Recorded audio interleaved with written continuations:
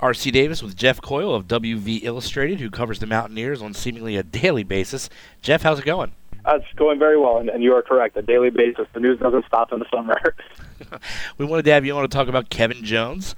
He has work out here for the Warriors on Memorial Day over the holiday weekend, and I got to speak with him right after. Great kid. Yeah, well, I think that's maybe the biggest thing that anybody could say about him, through his college career is just the type of character that he has. I mean, this is a guy who does exactly what the coaching staff wants from him, even if maybe it isn't the most beneficial for him as an individual. I mean, he always wants to go for what's best for the team. And, he's been a joy to work with from our end on the media. I mean, when you sit down and talk to him, he's always honest. He's always forthcoming with exactly how he feels, even if it isn't, the most positive of things. I mean, he wants what's best for the team. And if he feels like the team isn't playing up to its caliber, he'll point that out. But he's definitely, you say a nice kid, that's definitely Kevin Jones. Sounds like a coach's dream. He wants to do all the intangibles, and that's what you read about in the blogs. But is that going to hurt him in the workout process when you're trying to showcase your specific talents? I don't know that it will. I mean, I think in talking to him last year when he was going through all the workouts, trying to figure out if it made sense to come out early or stick around for one more year, one of the big things that he kept on saying was that he's not necessarily that he's realizing this, but that he knows how much his game can be different if he's taken out of a college system and asked to do, more natural athletic things and things that he feels like he would be asked to do in the NBA. I know that's one thing when he was working out last year. He kept saying, I'm a completely different player when I'm not playing for West Virginia. And that's not, to knock what he was doing at WVU, but, he was asked to be a part of the team one specific way. And he feels that he has the talent and the other sort of aspects that he can showcase in terms of what he can do physically, that when they ask him to do it at the next level, he'll be able to perform. Well, he rebounded from somewhat of a disappointing junior year with averages of 20 and 11 last year, both of which led the Big East. Sure sounds like he can do it to me. Yeah, well, you say a disappointing junior year. I think a lot of that was because he thought he needed to do more than what they really wanted or needed him to do that year. And sure. Getting back to what Coach Huggins was asking him to do was really what was going to help. And I mean, this is a guy who, since his sophomore year, really people have been calling him the garbage man. I mean, he will clean up whatever anybody else decides to leave off of the rim, off of the backboard. He's an offensive rebounding machine, but he can get it done on the defensive end too. And I think that's one thing is he just kind of has a knack for the ball. I mean, if it comes off, if it doesn't go through the hoop, he's finding it and either kicking it out or putting it right back in on his own. So he's the kind of guy, I mean, Huggins says all the time, and I got to take him for his word. He says when he talks to pro scouts, they say, if you can rebound at the college level, you can rebound in professional basketball, and that's why he feels that he's going to be successful. And I'd have to agree with him on that. He's a good passer too. He has those Kevin Love type outlet passes. Yeah, well, I think that's one thing that going back to what's best for the team. He's not the type of guy who will really force it. He's not a player who will do an isolation one-on-one type of thing, try to back down his defender too often. If he knows that he can't find his own shot, he's going to find somebody who can. He's not by any means an assist machine, but he will definitely find the open man if he knows that he's not that guy. He's not going to force something if it's not there. At 6'8", 250-ish, obviously has the NBA build of an NBA 4 already. Do you see him as just a banger at the next level, or can he score a little bit? He can score, but like I said, I don't think anybody's ever going to accuse him of being the most athletic player that there is. And so when it comes to taking on a defender one-on-one, it's maybe not the best thing, but he's really good at rising up, and he's got a baseline jumper that I think he's worked at a lot over the years, and got it to the point that there was a while last season that nobody really ever expected him to miss it if he was taking one of those. So, he has a decent jump shot. He always finishes around the rim.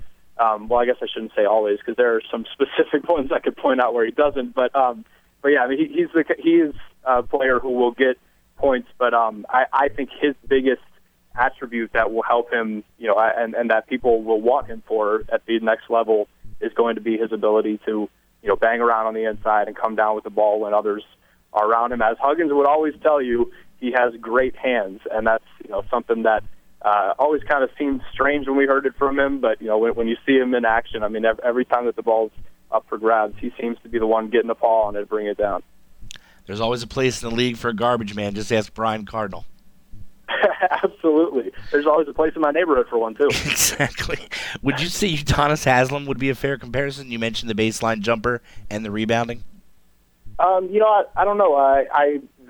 The one that I actually had a conversation with a friend of mine a couple of days ago, we were talking about, who he compares to, and Zach Randolph came up. I mean, the kind of guy who, not that you would really call Zach a garbage man necessarily, but that's the type of game that he has, that he is a bigger player. I don't know that Haslem would be the guy, but it's funny you say that, because just earlier I was watching the highlights and thinking, I bet Kevin Jones would be a good fit there whenever he decides to hang him up. But I don't necessarily look at those two and say that they're all that similar. But, that's a part of Kevin's game that he has, but it's not, I don't think, as integral a part as it may be for him. Okay. I mean, when I think of Zebo, I think of just giving it to him on the block 20 times a game, and he's going to get you, 20 points in his sleep. Is that something Kevin can do? In his sleep, at the college level, I think he could. I mean, he was the kind of player that you never, he would have what we'd always say, was that the quietest 20 points that you've ever seen? And, sure. That kind of thing. Like, you didn't even realize that he was putting in all these buckets. But, I really do think that the way that he gets the majority of his scoring is by other people missing or, finding him in a position to put it in. But it's definitely not the player who's creating for himself as much as being, running the offense, having it come to him, and, finding the defense out of position, taking advantage of it. You mentioned Bob Huggins a few times. How much of an impact did he have on Kevin Jones and his much described high motor?